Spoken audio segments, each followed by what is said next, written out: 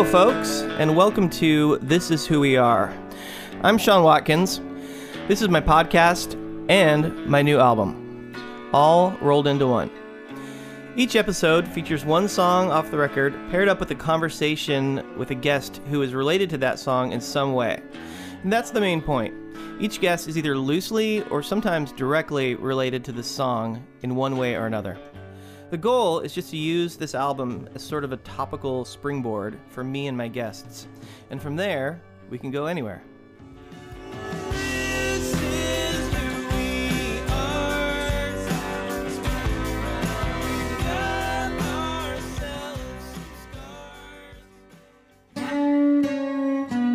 My guest on this episode is sort of a musical Forrest Gump, for lack of a better description.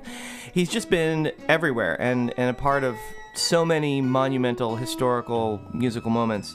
He started his musical career as half of Peter and Gordon, which was a British invasion era duo. You may have heard their song World Without Love. They had a bunch of other great hits as well. After that, he headed up A&R at the Beatles record company Apple, where he signed James Taylor, produced his first record, which wasn't a huge hit, but then went on to produce 4 more records for him, including Sweet Baby James, JT, Mudslide Slim, and Flag.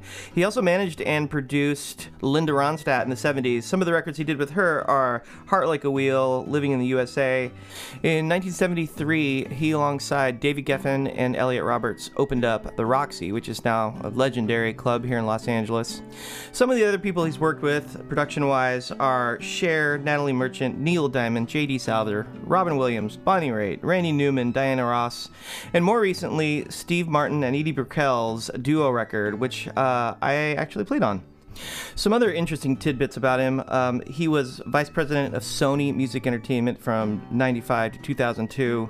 He's a member of Mensa, which is the club for super smart people, like the top 2% IQ. He's currently the host of a hit radio show on Sirius XM called From Me to You, where he plays Beatles songs and tells stories. It's really, really great. And I didn't get to ask him about this, but Mike Myers has apparently said that he patterned his Austin Powers character after Asher's appearance in the 60s. I can't say that with 100% accuracy because I forgot to ask him, but give it a quick Google image search and you'll see what I mean. It's pretty great. The song for this episode is called Peninsula, and it was written by Simon Chrisman, who is the hammer dulcimer player in the Bee Eaters, the band I made this record with. There are 2 instrumentals on this album, and instrumentals don't lend themselves too well to conversation topics, I realize. But one of the many reasons I wanted to talk to Peter with regard to this is because I always have loved the way he incorporates sometimes very complex and intricate instrumentation into his productions, into pop songs. And that's not an easy thing to do without distracting in any way from the lead vocal. But he does it masterfully, and I just admire him so much for that. We talk a little bit about it. The song Peninsula is very long. It's 8 minutes, so I'm just going to play a segment of it, and then we will dive into my chat with Peter. He starts off talking about the different ways he approached producing James Taylor versus Linda Ronstadt, and then we launch into it from there. He tells some incredible stories. After my chat with him, I will play the entirety of the song Peninsula, all 8 glorious minutes of it. But first, here's just a small segment of the song Peninsula, followed by my chat with the legendary one and only Peter Asher.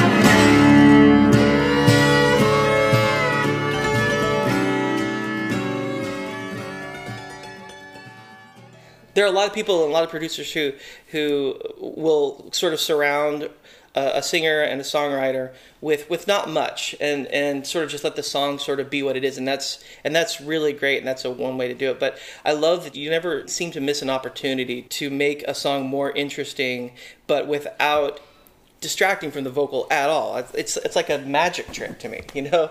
Was that something that you consciously went for? Yes. That you tried to do? Yes. In other words, I've seen the producer's job or the arranger's job, you know, in many cases with these kind of records, the producer and the arranger are the same person, and the musicians. Yeah. To frame the song, you know, not to overwhelm the song, not to overwhelm the vocal. So, I mean, both with that era, going back to that time when I did Heart Like a Wheel and stuff, yeah, and You're No Good, both with the James Taylor records I was doing and the Linda records, that was what it was all about. Mm-hmm. In James's case, it was about the vocal, the song, and the guitar. Right. In Linda's case, it was about the brilliance of her singing, yeah, you know, and the song. Yeah. And obviously, it was the song we both liked. But we also both realized that there was a way to make Linda own it even more than she does every time she opens her mouth. Yeah. Owns every note she sings. Yeah. Yeah. I at the time when I was listening to, and I know that this for you it's so long ago, but for me, like one of my main first entrances into pop music was that Linda Ronstadt and all that, like the Heart Like a Wheel, all that stuff was my favorite, and then a lot of James Taylor, because that's what my mom listened to, Beach Boys, Beatles, and I didn't really listen to any of the pop music that was happening, like in the late '80s, early '90s when I was kind of coming into it. So a lot of this stuff is my kind of, my original reference for what you could do with popular music and instrumentation. I have a couple other questions. Well, when you were making, just while we're on that, when you were making Heart Like a Wheel, did you feel like all do you mind the talking, or does that? Maybe you don't mind, but it's probably okay. Yeah, all right. It's ambience. When you were making that record, did you realize that like all those songs were so epic and so great? Did you feel? Well, in some of them were songs that we knew and loved already. You know, uh-huh. I mean, I'm trying to think what the balance was on Heart Like a Wheel between old songs and new songs, but it was both. You know, mm-hmm. And of course with Linda's hits, we had a series of hits with covers. You know, of records we both loved, and it was, generally speaking, there were songs that we both suggested. There was a tendency, I think, back then, particularly, it was some part of a whole fact of life at that time, of course, that there would be people assuming incorrectly that it was me choosing the songs and telling Linda what to sing, right? Which, because it was an era in which don't you worry your pretty little head about that was right. was a phrase you were allowed to use, right? Right. And it was completely not the case. Linda, and she's one of the cleverest people and most brilliant singers I know in the mm-hmm. whole world. So there's no question, but that she had multiple ideas herself. If we had to divide it, it would be largely, I think, that I would tend to lean towards thinking of a rock and roll song she might sing well, mm-hmm. and she would lean towards a ballad that she might sing well. Right. On balance, she doesn't like singing mm-hmm. rock and roll that much, right. as great as she is at it, yeah. in my view. But You're No Good, for example, was a song that she had it done in her act at one point, and was a song we both knew and loved. I'd actually first heard that song in the Swinging Blue Jeans version. I don't know if you're aware that right. in the so-called British Invasion period, the first version I heard in London was the Swinging Blue Jeans. At that time, as you know, all the English bands were finding American songs to right. do, mm-hmm. And this is a whole other subject, but of course the weirdest part about the whole British Invasion, it was based solely on American music. Mm-hmm. Before the Beatles started writing songs, they never sang an English song, to my knowledge, wow. ever. Wow. If you think about it. Wow. So it was all about. We were all tribute bands. We were doing Everly Brothers songs. They were doing, Miracle songs and Isley Brothers songs, and mm-hmm. And the Stones were doing Chuck Berry songs and Arthur Alexander songs and right. Bo Diddley songs. So it's kind of weird. It's also interesting. So we, I knew a lot of these songs that Linda knew. Yeah. And the funny part is, I knew them from England. And in the case of You're No Good, it so happened I had not heard the Betty Everett original. But the Swinging Blue Jeans, they had like a #1 record or close to it with that song, and I knew that one. I loved the song. Then by the time I came to America, I'd learned both versions. Right, and so that's why making a version with Linda was challenging, because I knew I was up against two really good records, in my view. Right, but neither of them was nearly as much of a hit as the Linda version ended up being. No, I don't think so. Yeah. I thought, Linda, I think, did a great version. And, of course, in any discussion of You're No Good, we cannot forget the genius of Andrew Gold. I was contributed massively. When you did you've done at least one, I think maybe, I don't know if you've done two of our shows at Largo, yes. Family Hours, but at one point you were talking about Andrew Gold and how much of a impact and part of those recordings that he was, but on that song in particular, the things, and I remember when I first met you, Sarah and I met you through Lyle Lovett. I think it was at the Wiltern. I think you came and sang with him. I sang a Buddy Holly song with Lyle. Yeah. Yes, and I had Sarah and I had just been in a play with him, and a Shakespeare play for a few weeks, and so he had invited us to the show, and we met you and I remember telling Sarah that you were going to be there, and I was like, and he produced You're No Good, and Sarah was like, holy shit, I have to ask him about how he recorded, how did that happen? And I know you've probably told the story a million times, but will you talk about again the way that particular recording went down with him? Sure. We tried a basic track a couple of different ways. We were using some of Linda's live band at the time, a guitar player called Ed Black, and I forget who the drummer was at that point. And it wasn't killing, it wasn't quite doing it, and so I ended up deciding to largely build it up from the ground up. I had an idea of how to make in a way, a slightly sort of more like modern pop now version. Yeah. Where, instead of a bunch of people noodling together, very, very defined parts. Yeah. And arranged very precisely.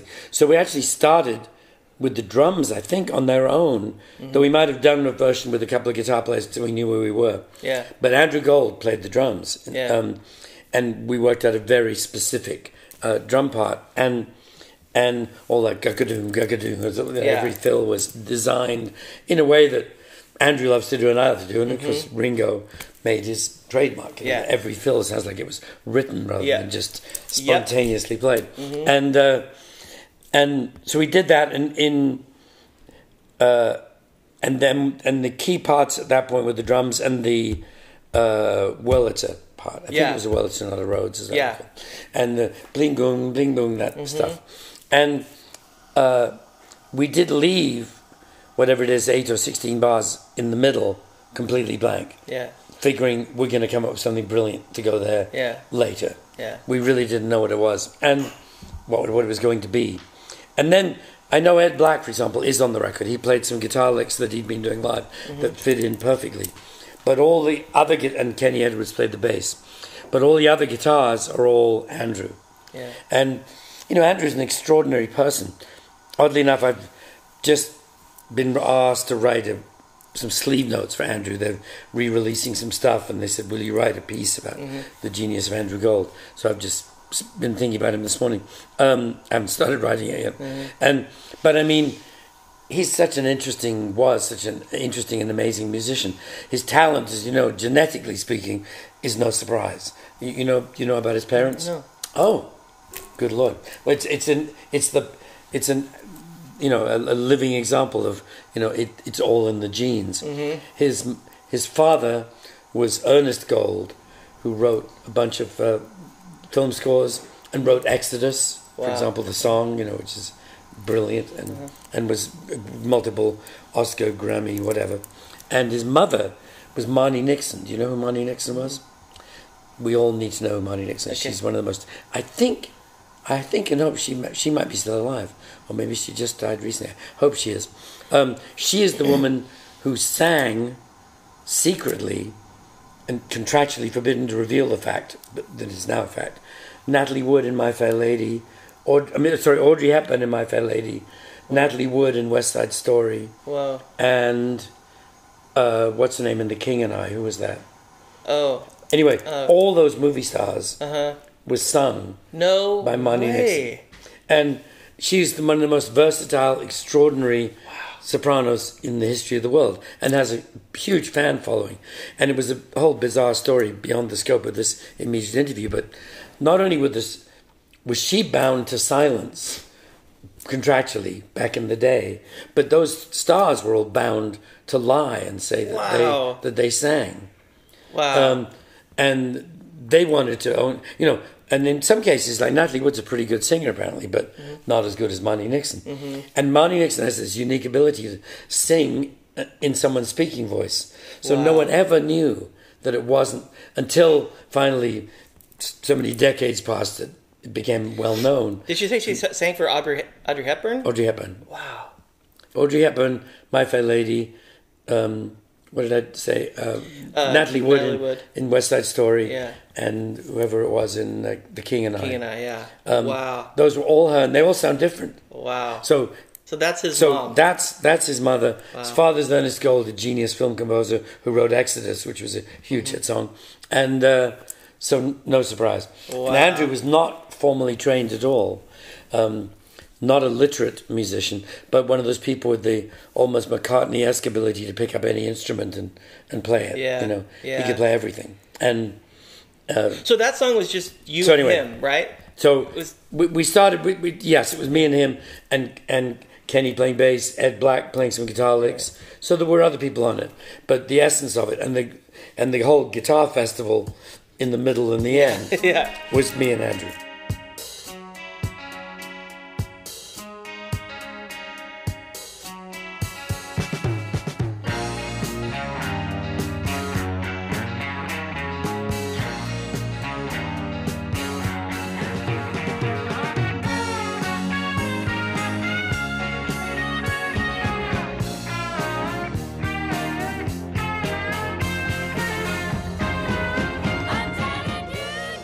Yeah. I mean, Andrew played everything. Yeah. But we would sit and try out ideas and sounds.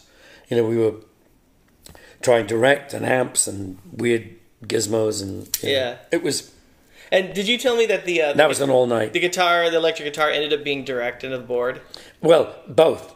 The ding ding ding, those arpeggio things, they're all direct. Yeah. That was a Strat direct. Oh, it's so good. And but one of them we used this weird EMT reverb thing that was broken and had a sort of hiccup in it, which sounded brilliant. Wow. So we kind of go, "What's that cool thing?" And they go, "Oh, it's broken." Ooh, what's it do? Does it work at all? And it sounded great. And that was just Andrew, me, and the engineer Val Garay. Up all night. Where did you record that? Was that in Sunset Sound? Okay. No. What's it called? The Sound Factory. Yeah. Wow. That's just so cool. I was talking to because Linda left after a bit, and what decade was that? Was that 70s or whatever? 74? Yeah, so mid 70s, and so we were very much up all night, and Linda wasn't. She was much more sensible, right? And she went home, and she came back noon the next day or something. Yeah. At least that's my recollection. She thinks it was a day later, but I think it was the same day, and we were all glossy and horrible, as one was. What did she think of it? She didn't like it. She didn't like it. No, she didn't like it. She just was kind of, I don't know, it sounds like the Beatles, and we kind of went, well, it does sound like the Beatles. We think that's cool, and we actually tried some alternate guitar solos on it, some more normal improvised guitar solos, and then she totally came around to it and said, it's so funny because it's multiple layers. Yeah, we would keep that. Now let's try it. That's so. And then I put strings on it in London, right? later, because I had a very depth. The string line at the end, you know, there's that crescendo. Very sneaky, high, yeah. Diddle-doo-doo-doo-doo, yeah. you know.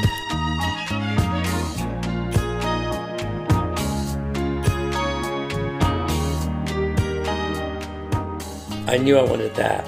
And then once we were putting them on, we put other stuff on. And they were written by a friend of my sister's, actually, my younger sister, was the best musician in the family, most trained, anyway. And he was a friend of hers who she'd met at Oxford, I think. She was an organ scholar at Oxford. And he wrote out the string lines for me. We did those in London. But it all sort of fitted together. Did you tell him just kind of a general vision of what you wanted? That line I sang. Yeah, that line. It's so powerful. Like it just kind of... It just starts so quiet, and then by the time you hear it, it's there, and then it gets loud. It's super piano to as forte as they could get. And then as soon as it stops, bing, bing, bing. Yeah, it's just so perfect. Well, thank you. Yeah. I remember talking to. No, we were pleased with ourselves. We kind of knew, you know, we were kind of going, you know, if this isn't a hit record, I don't know what I'm doing. Yeah. I'm quitting the business. I was talking to John Bryan years ago. Mm-hmm. Do you know John? Yes, not well, but of course I know he is. We were talking about every now and then we'll have a late night where we just talk about usually after a show at Largo, and we'll just talk music. And at one point, this the outro to You're No Good came up, and he said something to the effect of like. He was like, "That's all I want to do in music. Is that outro? Is what that's like."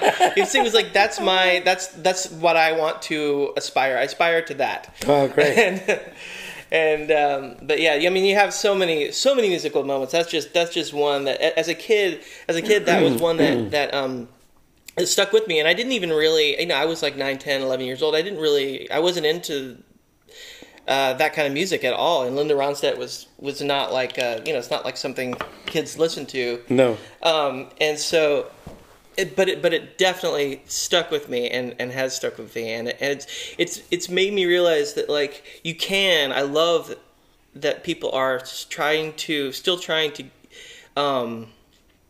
That it's possible to strike that balance between the singer and the song and the instrumentation and not compromise anything. It can all be there if all the pieces are in the right place. Yeah. I always want. I mean, I would never not leave room for Linda or James as a singer of that magnitude. Yeah. And I've had the good fortune to work with a lot of amazing singers, and I'm still thrilled by that idea. Linda's. Every day with Linda was a pleasure. She opens her mouth and you're going to go, wow, this is going to sound great, because it's Linda.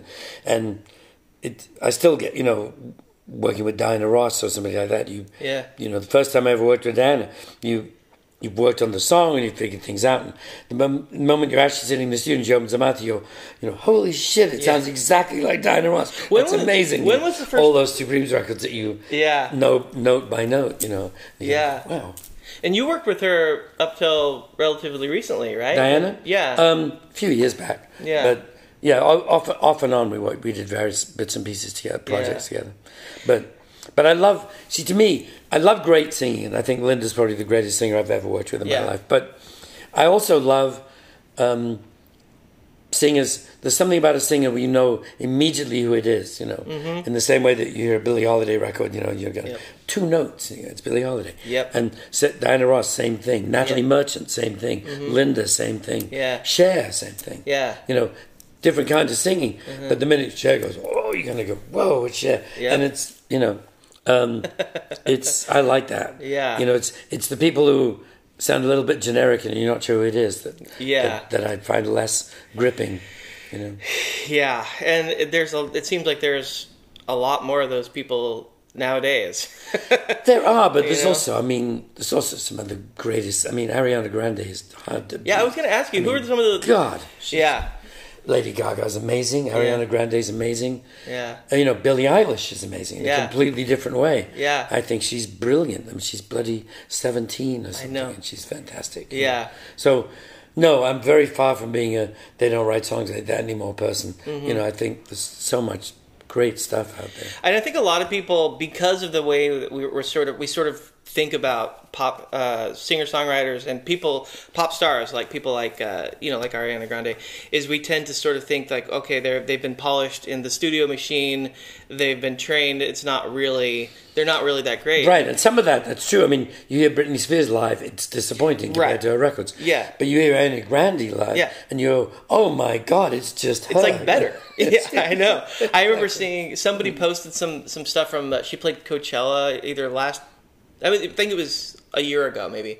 And there were some clips that I saw on like Instagram or on social media of her, and it was mind blowing how. And it was just there was this moment where like it was like it wasn't arranged. I don't know if it was not arranged or not, but it was like it seemed like everyone was just kind of jamming, vamping, and she was just singing, just not even words, just kind of going with the band, and it was like. Unbelievable. That was the moment where I was like, holy shit, she is so unbelievable. She's got that effortless thing. Yeah. And not just the ridiculous range and voice, but really a really soulful and able to carry like a show that big. Yeah. And like to be able to there's so many people that have the talent but can't walk out on stage and own an audience that large. I mean that on its own is so commendable, Yeah. And then the talent, and so when the two things come together, it's well, that's when you see Ed Sheeran in a stadium. You know? It's nuts. With an acoustic guitar. With a $200 acoustic guitar. A little one. Yeah. I know. It's absolutely mind-boggling. I know.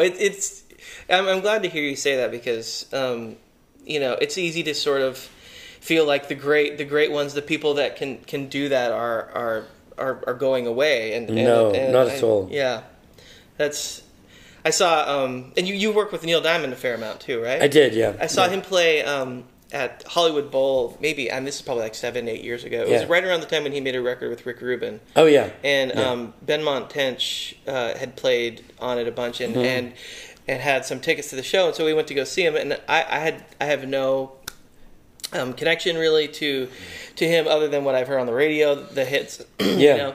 But I love an opportunity to see someone, especially someone like that who's that iconic. Yeah. And so I went and we had some really kind of good seats, and I left feeling like I'd seen the greatest performance of my life. I'd never experienced anything like that, and I also kind of felt like sad in a way, like while these people aren't going to be around forever, and like I've never seen anyone. I mean, I've seen like Bono.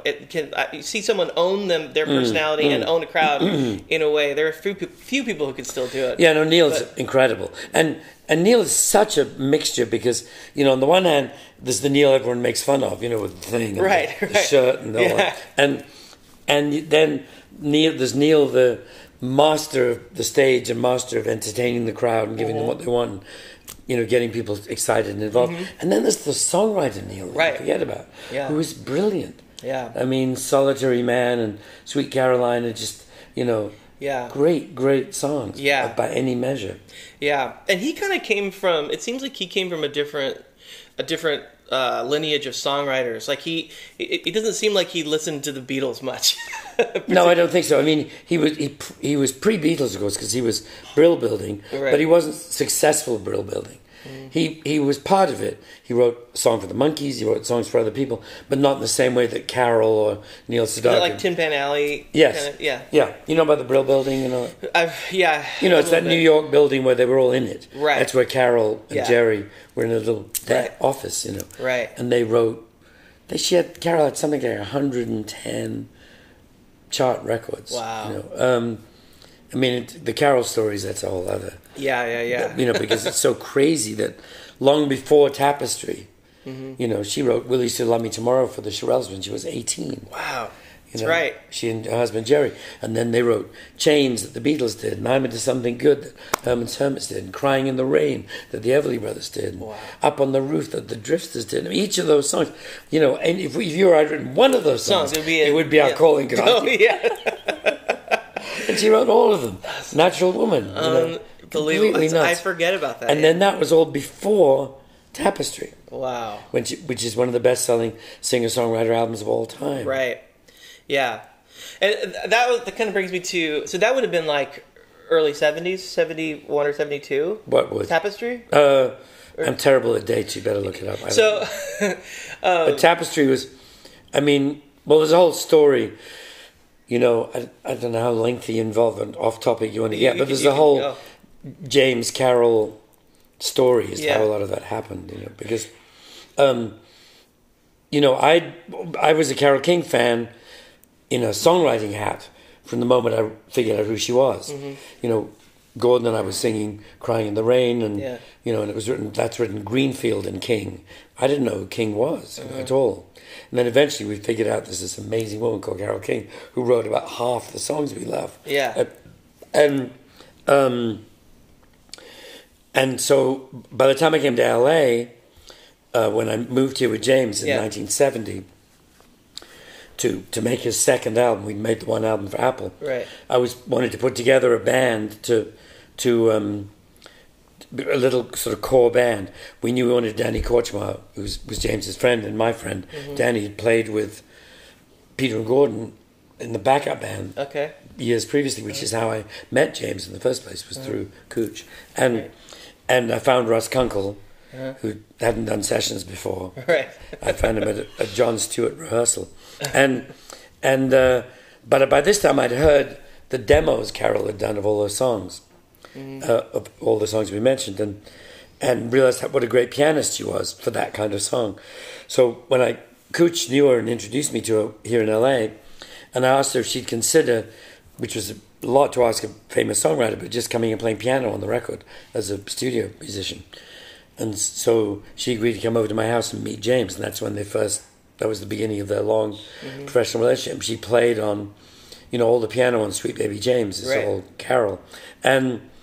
And that's how we met, and that was before she'd begun her solo career. Mm-hmm. In fact, it was after Sweet Baby James was a hit, and we came back to do the Troubadour in 1970, the one we recreated for PBS about 10 years ago. Yeah, it was great. That's when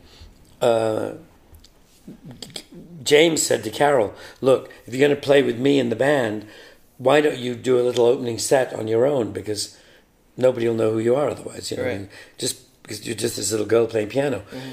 Play some of the songs you wrote and just tell people you wrote them, and their minds will be blown as they were."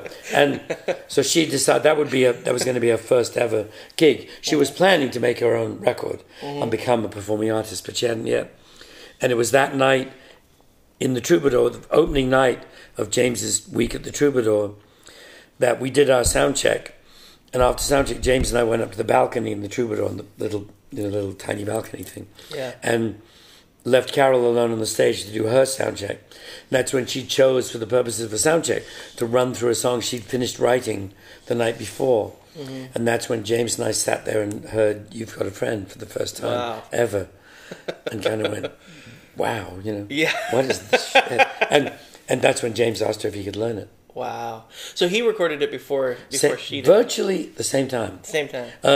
That's what's so crazy is James said, "I love that song, would you mind if I learned it?" And she said, "No, it'd be fine." And then we had to go back to her, I think I did, and said, "Look, this is very impertinent, but we're about to record the follow-up album to Sweet Baby James, the one that was called Mudslide Slim when it came out." Right. And, James's version of "You've Got a Friend" is sounding rather good. Yeah. Would you mind awfully if we recorded it too? Because I'm sure you're going to do it, because you're about to do your own solo record. Mm-hmm. And which of course is contrary to all the showbiz rules. You don't have a hit song and give it away at the same time you're about to make your own first album.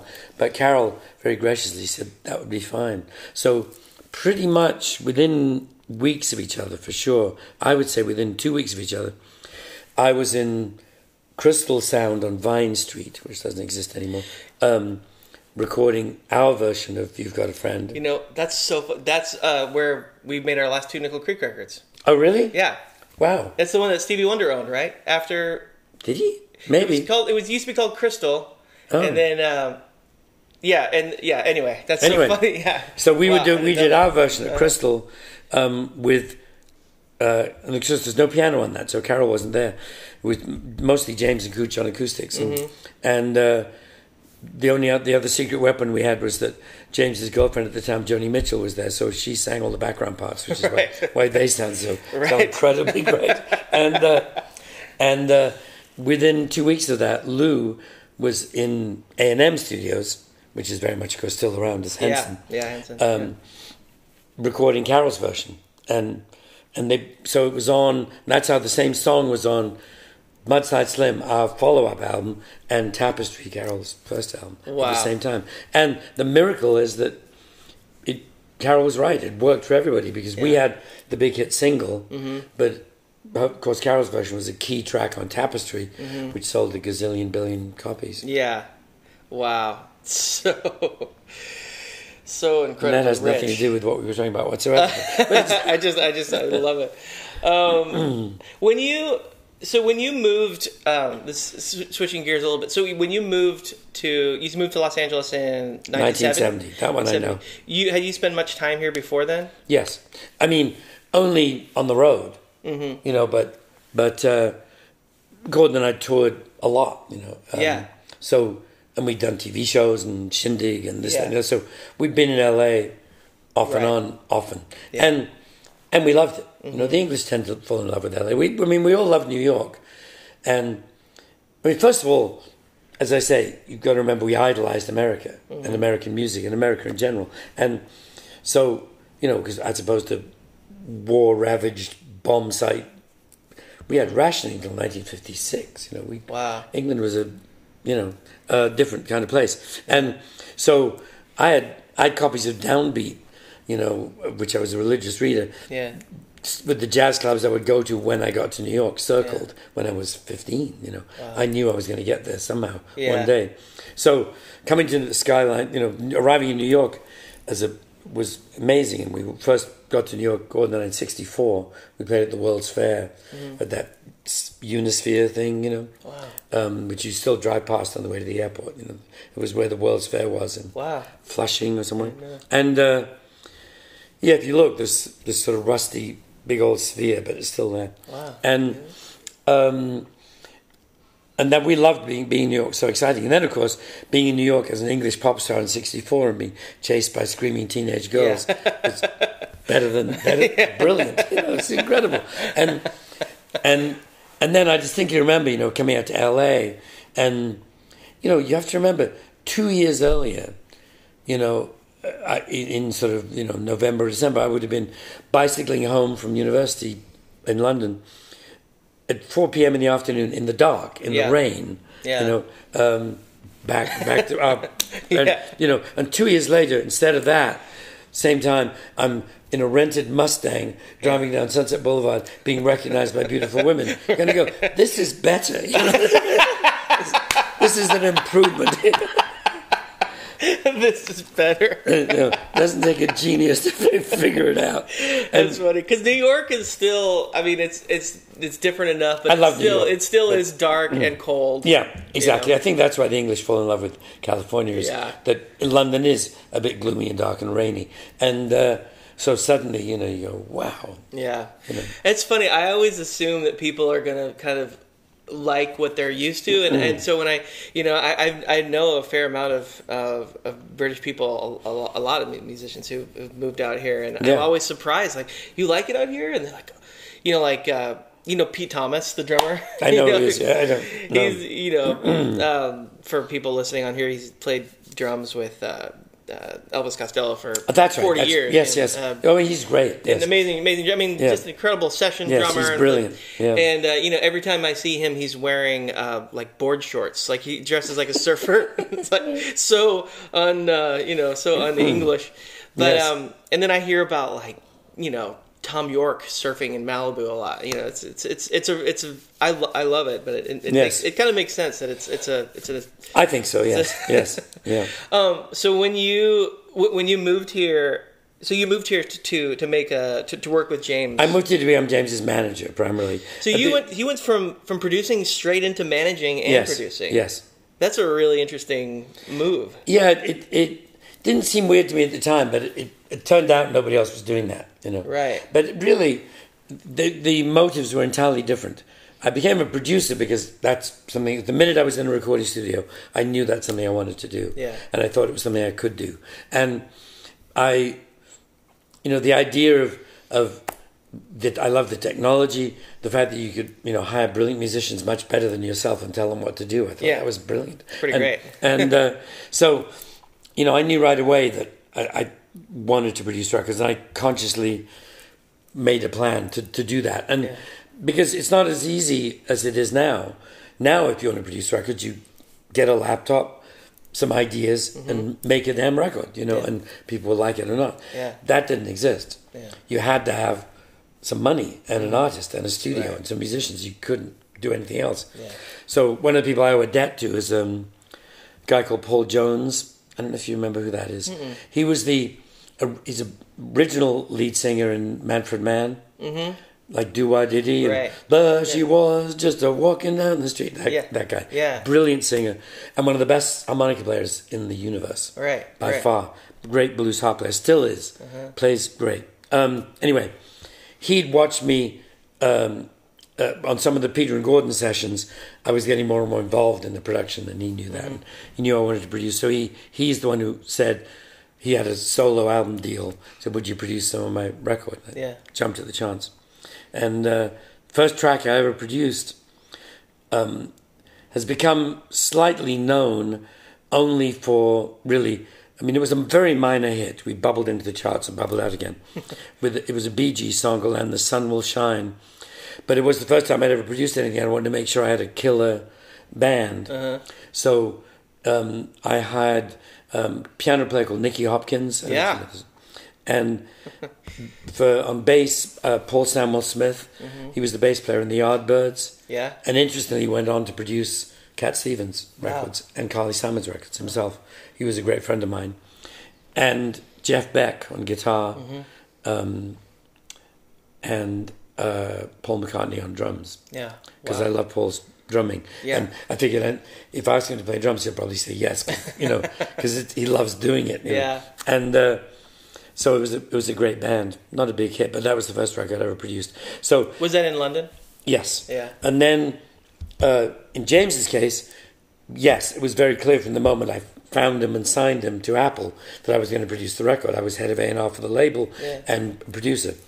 But it wasn't until we decided to leave Apple, when Alan Klein arrived and that whole drama began, that James and I decided that I would become his manager because there was nobody else we really trusted to do it. Right. And I figured, it's one of those things you learn as you go along. Yeah. And people sometimes ask me what the secret to being a great manager is, and it's tragically simple. It's a great artist, which sounds silly, but look at it this way. I was asked by the Hall of Fame to induct the first two managers ever inducted into the Rock and Roll Hall of Fame. And who were they? Brian Epstein, the Beatles manager, and Andrew Oldham, the Stones manager. Right. So, lesson one, want to be a good manager, get a really good client. And so, and I figured watching Brian Epstein do it, all he'd done before was run a record shop. And his main attributes were an absolute belief in the act. And and it helps if you're reasonably honest and not a complete jerk and all the normal job requirements. But so Brian was going around London saying, I've got a group who are going to be bigger than Elvis, and everyone laughed at him. Right. And I was basically coming to LA going, this singer-songwriter, a term that didn't exist, by the way. Nobody was a singer-songwriter. You were all folk singers. If you played an acoustic guitar, especially if you had long hair and sang, you were a folk singer. Yeah. It didn't matter if you never sang a folk song in your whole life. Right. That was the definition. When do you remember the term singer-songwriter? I don't know. It's an interesting question because it definitely was not in use at that time. Right. I suppose it grew once the sort of Neil, James, Joni axis started to take hold. Right. Somebody at some point when we need a name for these people because because people dawned on them they weren't really folk singers. Because it seems like, and I've heard this from a few people that Beatles they were like one of the first, like they sang their own songs, and before that, really huge popular bands were singing other people's songs. Yes, right. So So so it makes sense that they'd have to come up with a term for someone who. What do you call someone who writes the songs and also performs them? Yes, you know, you have to come up with something because it wasn't. Yes, and of course, and the funny thing is, it's a new term, but it's not a new profession. Yeah, I mean, Buddy Holly was a singer-songwriter. Yeah, you know, so but you know, and one of the greatest. And Woody Guthrie and Woody Guthrie. Yeah. Well, yes, I suppose Woody Guthrie would certainly qualify as a folk singer, but you're right. I mean, he did sing some old folk songs, but he wrote most of them. He wrote a lot. Yeah, and they became folk songs. Yeah, they became.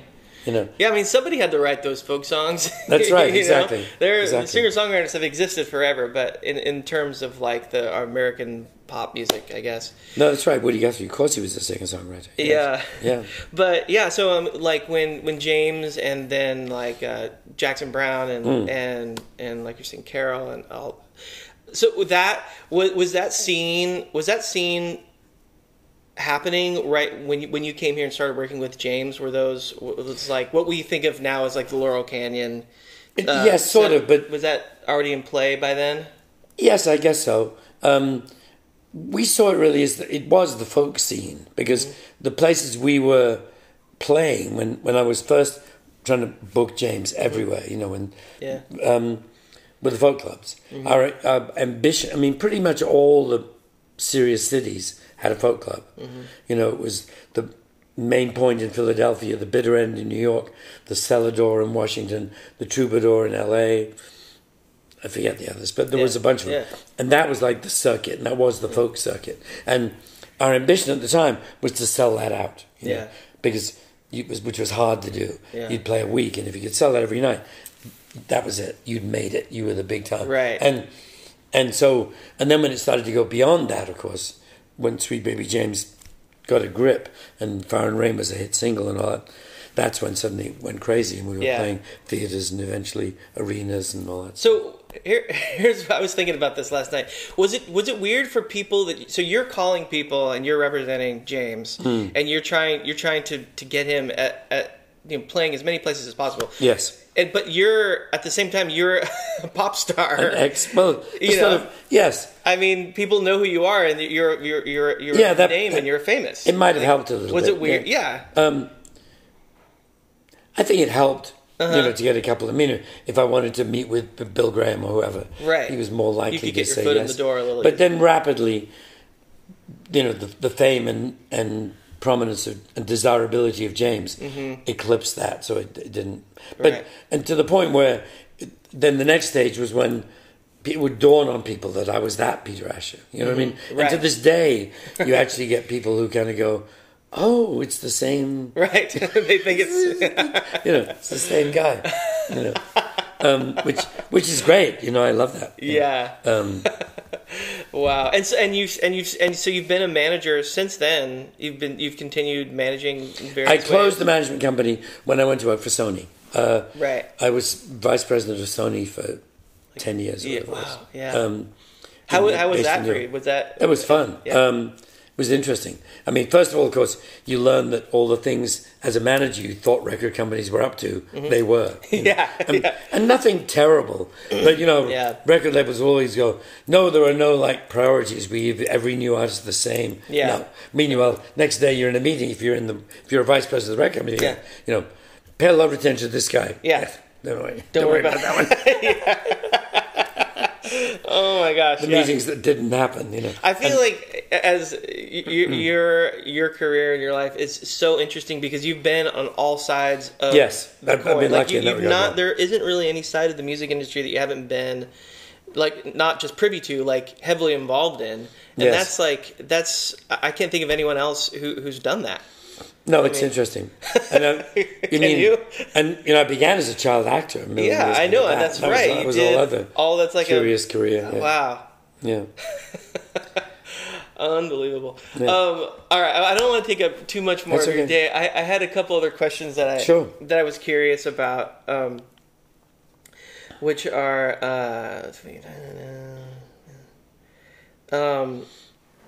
I am curious about you said you met Russ Kunkel at a Jon Stewart session. Yes. And it seems like Russ and did you use was Leland on those second James record that you produced? The second, the Sweet Baby James one? Yeah. No. People think he was by a process of sort of induction. But no, we found Lee, and actually James found Lee. He remembers it differently. He's always giving me credit for finding him, but I didn't. On Sweet Baby James, we used 3 different bass players. Because we hadn't found the killer one up. Randy Meisner played on some of it, who was terrific. Yeah. A guy called John London, I can't remember where he came from, who was good, played on some of it. And Fire and Rain actually is all bowed bass throughout, which people forget. Wow. There is no electric bass and no pluck bass. It's all that, through the whole thing. That which was James's idea. But then after we'd finished the record, I do remember James going to a rehearsal of a band called Wolfgang and calling me and said he just met a bass player who was better than Paul McCartney, and he wanted to play with him. Wow. And that was Leland. So he was at the Troubadour on the gig we were doing after Sweet Baby James came out. Right. And then he played on Mudslide Slim. Right. Yeah. Did he play on records subsequent to that? Yes. Yeah. Yes. Because I feel like, Leland and... I think pretty much all the ones I produced he played on. Yeah. And then James did some records with some other producers and other musicians. Yeah. And then we reunited for JT. Yeah, the first Columbia record. I did a tour. Well, right after I met you, I guess that would have probably been like almost 10 years ago, maybe. I did a tour with Lyle Lovett. I was filling in for his guitar player. Mm-hmm. His wife has just had a baby, so I did like 3-4 weeks with him, and Lee and Russ were the rhythm section. Right. And I remember thinking like, this is crazy that. That Lyle has got this epic rhythm section who played on all the records that he loved and listened to as a young singer-songwriter, and now he's got them as his stage band, like his touring band. It's crazy, and they love it. And but I just remember sitting there, and they do sound amazing. Every soundtrack and every show, and just thinking like these two are just kind of just always sort of like. Going to be a pair, a rhythmic pair. Yes. They sound. I go back and I listen to the early recordings that they're on. I was listening to James's stuff and the stuff that they're on, the Jackson Browne stuff, and they sound exactly the same. Like they always just it locks. Yeah, totally locked. Yeah. No, Leland's incredible. He's a stunning musician too. I mean, so nuts. So he was a child prodigy pianist. No, I didn't know that. Exactly. I mean, it's insane. And then he was a drum major or whatever you call it. Oh wow! Yeah, it's old. It's extraordinary. No, Lee's really brilliant and odd and a genius. I wanted to ask you about one other kind of a silly question. I'd heard somewhere that so Paul had I don't even know if the term would be giving you songs like the song "World Without Love." Yeah. He wrote, right? Yes. So the Beatles weren't going to record it, so he would just say you can have it. I guess it's a term. It would be like he gave you the song, but let you record it. Here's what happened. I'll try and do a relatively short version. However much time you need. Paul and I ended up living in my parents' house. We were sharing the top floor of that. So he was there. He was with your sister. Yes. Yeah. So we shared that floor for about 2 years. And I'd heard World Without Love and told him I liked it. Yeah. And he'd explained that the Beatles weren't doing it. It was a reject. Yeah. John didn't like it. Right. John would make fun of the opening line. He wouldn't let Paul get any further than "Please lock me away." Uh-huh. He'd go, "Okay, I will. The song's over." That's so stupid. It's a great line. John didn't like it. So it was an unfinished song. Uh-huh. And then Gordon and I, quite separately, got signed up. Mm-hmm. We were in a club, got talent scouted by this A&R guy from EMI, got a record deal, signed it, and Norman Newell, the producer who signed us, had us in mind for something pretty folky. I think he was thinking of us as, Britain's answer to the folk boom, kind of Kingston duo vibe, as it were. But he picked some songs that we did live that were going to be on part of our first session. Like we had a version of 500 Miles that he thought could be a hit. And so on. But he also said, if you know any other good songs that you'd like to do, throw them into the mixture. Yeah. And that's when I went back to Paul and said, is World Without Love still a reject? Have you given to anybody or done anything? He said, no, I haven't finished it. No one's doing it. And I said, well, we've got a record deal. Can we give it a try? And he said, yes. So all I had to do then was eventually nag him to write the bridge. Right. Which he finally, it was only, I think, a week before the session or something. I said, we really don't want to not do that song. But 2 verses just won't quite cut it, Even if we go Buddy Holly length, it's just too short. And until he went to his bedroom for, an insanely short, like 7 or 8 minutes, and came out with the, so I wait, and in a while, I will see my true love smile bit. Yeah. And that was that. Yeah. So by the time our first session was over, there was no doubt in anyone's mind, but that was going to be our first single. Then, and that, of course, was extremely significant. Song changed my life, and I have thanked Paul repeatedly. It was not long ago, it was the 50th anniversary, well, actually a while ago now, several years ago, of his 50th anniversary of when I first heard it, and I thanked him again. And no question. But the other songs, people go, well, how did you get the other songs?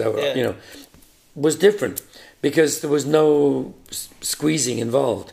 Because it's slightly other topic, but back in the day, one of the things we all got asked was, as pop stars in the 60s, what are you going to do when this is all over? Because there was an absolute conviction that a pop career was like 2 years. Right. And then you'd go back to being a mailman or whatever, you'd come from. And so everyone, including the Beatles, were asked this question. And they would answer, if you look at old interviews, several examples when they go, we will be songwriters. Right. They saw songwriting as a separate profession. Right. They didn't just idolize Eddie Cochran and Elvis. They idolized Goffin and King, Lieber and Stoller, Mann and Wild. They knew all those teams, So, in other words, when World Without Love was number 1 all over the world, songwriting, the rules of songwriting almost determine you're going to make sure you write the follow-up. Right. You're not going to let somebody else sell a lot of records on your coattails. Right. So when we came back to London after our first American tour, because we'd only done that one session, we didn't have an album. Yeah. And we certainly didn't have a follow-up single. And the second song, Nobody I Know, was written and finished and delivered with a bridge. Right. Ready to go. Right. There was no, please sir, can we have another song? Because it was like we were up to industry standards. Right. You had it going. So that's kind of how that happened. And then he wrote a couple of other songs for us. I Don't Want to See You Again and Woman in the course of our career. And in those cases, he would just go, I've got a song I think would be good for you guys. Yeah. Here it is. What you just said earlier about people saying, about the Beatles saying we're going to be songwriters, that kind of leads to this question I was going to ask, which is... Because it was seen as a longer lasting career than being a pop star. Yeah, and it's so interesting that at that time, that seems like maybe the first time that someone would want to be a songwriter as a career, or as in a way. profession. So, and we'd always, they and we in general... We were interested in that. When we would study American rock and roll, we would look at the little name. Sometimes when you bought records, they had nothing but crap on them. There were no useful sleeve notes or interesting facts. We wanted to know where it was recorded and how did they do it. But we could at least see those little names in brackets, and we wanted to know who those people were. Yeah. Is it true that I thought I'd read or heard that one of the songs that Peter and Gordon recorded was written by Paul McCartney, but he released it under a pseudonym, so that he could tell whether he could sell songs based purely on his songwriting talent and not his name. Correct. That's the song "Woman." Wow. He gave us the song and said, "I'd like to try an experiment if you guys wouldn't mind," because people were starting to say that anything with the Beatles' name on it would automatically be a hit. So he wanted to know, honestly, it came out under the name of Bernard Webb or Bernard Webb in America, and. Oh, sorry. How did it do? It was a big hit. Wow. It was a big hit. So, Experiment. It's a really good song. Good Experiment. It's a great song. No, the Pretense fell apart in about 3 weeks or so, because it wasn't very well executed. I mean, all they had to do was look at who published it. And right. Go, oh, hang on. Right. So it wasn't done with my... But it was secret long enough to prove his point. But, I mean, the average person buying a record, on the street, they're not going to, I don't think so. No. I know. Oh, man. Well, but that was his request, to try the pseudonym approach. I love it, and it's really interesting. It's cool that he really wanted to know. Yes, and I totally understand that. I mean, it must have been really, especially for someone who takes music that seriously and songwriting that seriously, like wanting to know, is it because Beatlemania must have been really confusing for them to figure out. Yes, when the public's trying to turn you into gods, right? Yeah. Life must get a little confusing.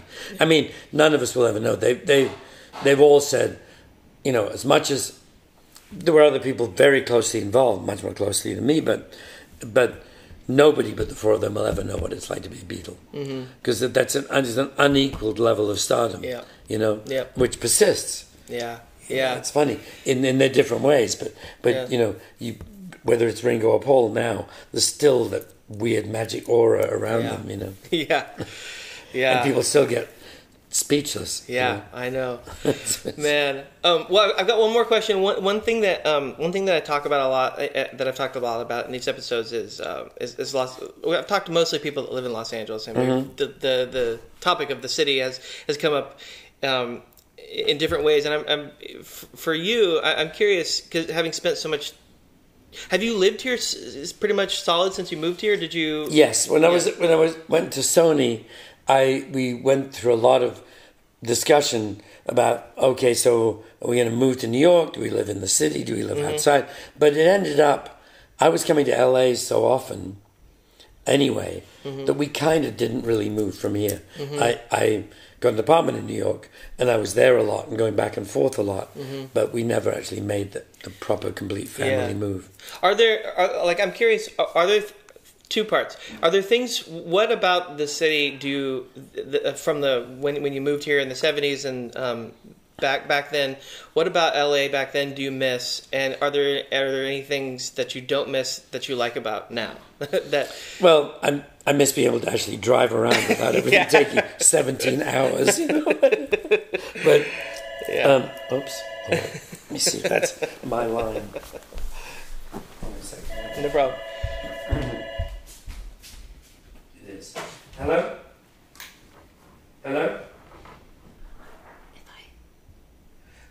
Okay, can I actually call back in about 30 minutes? Would that be okay? I'm just finishing an interview for a podcast. Would that be all right? No, kind of want to. Okay. Oh, we're going back. Thank you. No, either way, we're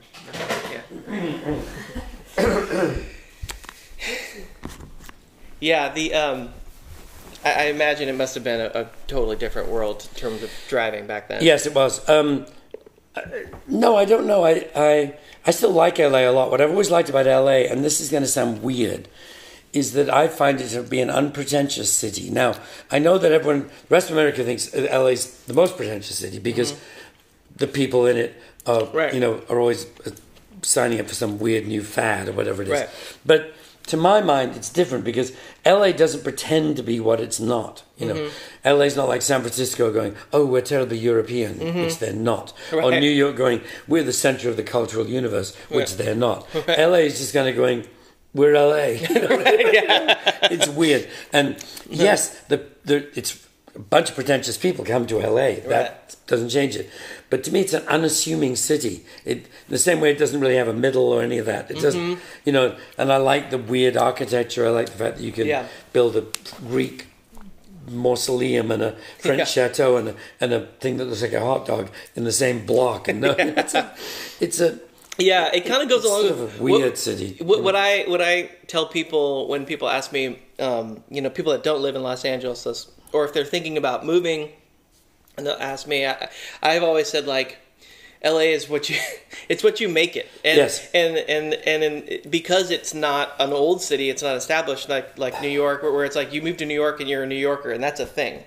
It's not like a thing to being a Los Angelian or Los Angeles. It's not really a defined thing. So you can kind of create it and make what you want out of it. And I think that's part of why it fosters such a great artistic community, because there isn't really a limitation or an expectation. I think that's right. And also, I think it's as a practical matter, it makes a difference that everything happens in people's homes. Right. I mean, it's one of the, when they talk about the Laurel Canyon thing, you've probably seen Echoes in the Canyon. No, but I really want to. It's really good. Yeah. Andy Snyder's movie. And that reinforces the same point. It's all in homes. New York, people barely have a home, and if they do, it's only big enough to hold 2 people, you know. And so it's different. Stuff happens in restaurants, on the street, in clubs, you know. But, and of course it does in LA too. This is not a rig. I mean, everyone hung out in the Troubadour. But at the same time, a lot of LA is what you make of it, because it's people and making their own communities in their own houses a lot of the time. Yeah. You know, there's no hanging out in the streets in LA, you know, in general. And whereas New York, there definitely is. The streets are always buzzing with activity. Yeah. You walk around New York, you run into people you know on the street. Yeah. That's never happened in LA in the history of the world. I know. If you run into them, it'll be a car crash. What are you following me? I know. So, you know, they're very different. And as I say, I've, you know, and of course New York and LA do have this weird thing going. I mean, every time there's an earthquake, people are smiling in New York. Yeah. They don't want anyone to be hurt or dead, but they're still going, you know, earthquake. It also feels like a one-way. It kind of feels like it feels like this too with San Francisco, and like people in San Francisco, anytime you like, I'll say I'm from LA, they're like, oh, God, you know, you exactly. But like you talk to people here and like, oh, I love San Francisco. I go up there to visit, and the same thing with New York. No, we don't put down New York. We love New York. No, exactly. And exactly, that tells you all you need to know. Actually, you're right. The jealousy only goes one way, you know. And LA doesn't feel the need to defend itself. Yeah. You know, if somebody goes, you know, this about LA, we know. I know. I always tell people, like, all the stereotypes exist. Everything that you think about it, it's there. But there's also a whole layer of stuff that is so great that makes it all those things tolerable. You know. And also the whole theatrical world, literary world, art world in LA keeps changing. You know? Yeah. Yes, New York is still, in some sense, the center of all those things, but the LA version is getting very interesting in each of those cases. Yeah. Yeah, it is. It's definitely, it seems very much alive and changing, and it's really great to hear it from you, for someone who's been here for a while, and other people I know who have been camped out here for, you know, longer than I have. It gives me hope that, like, it's still on a trajectory, you know? I think so, yeah. No, I like LA, you know, and but it's part, for me, it's also, of course, part of the whole thing. I mean, I have to keep reminding people, especially in the current climate, you know, I'm an immigrant and proud to be so. You know? Right, yeah. And an immigrant not just to LA, but to America. Yeah, yeah. Gosh, crazy. Well, and I have no intention of going back to where I came from. I love it. We are. No, I did come from somewhere, unlike the people to whom he directed those remarks. Man, amazing. Well, thank you so much for doing this. No, it's a pleasure. Really appreciate it. Just so great to sit down and chat with you. And hope that comes out useful. Oh, it's very useful. And we'll end it here. Great. All right. Thanks a lot. All right. That was my conversation with Peter Asher. I hope you enjoyed it. I sure had a lot of fun talking to him, in case you couldn't tell by my giddiness at times. Anyway, thank you so much for listening, and as promised, here is the instrumental song Peninsula in its entirety. Please enjoy.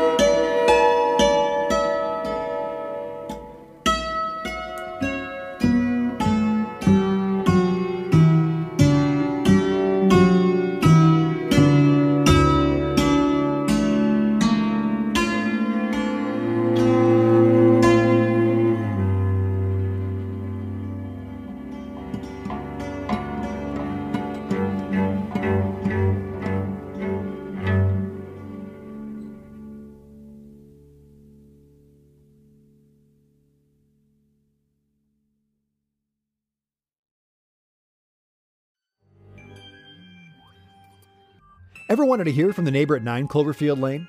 Or what if I told you that Dr. Loomis's worst patient wasn't Michael Myers? I'm Adam Peacock, host of the podcast My Neighbors Are Dead. Join me each week as I talk to the lesser-known characters from your favorite horror films. Each week is an all-new, fully improvised journey into the unknown, featuring friends and luminaries from the worlds of comedy, horror, and beyond. New episodes every Tuesday on Campfire Media. Subscribe now on Apple Podcasts or wherever you listen.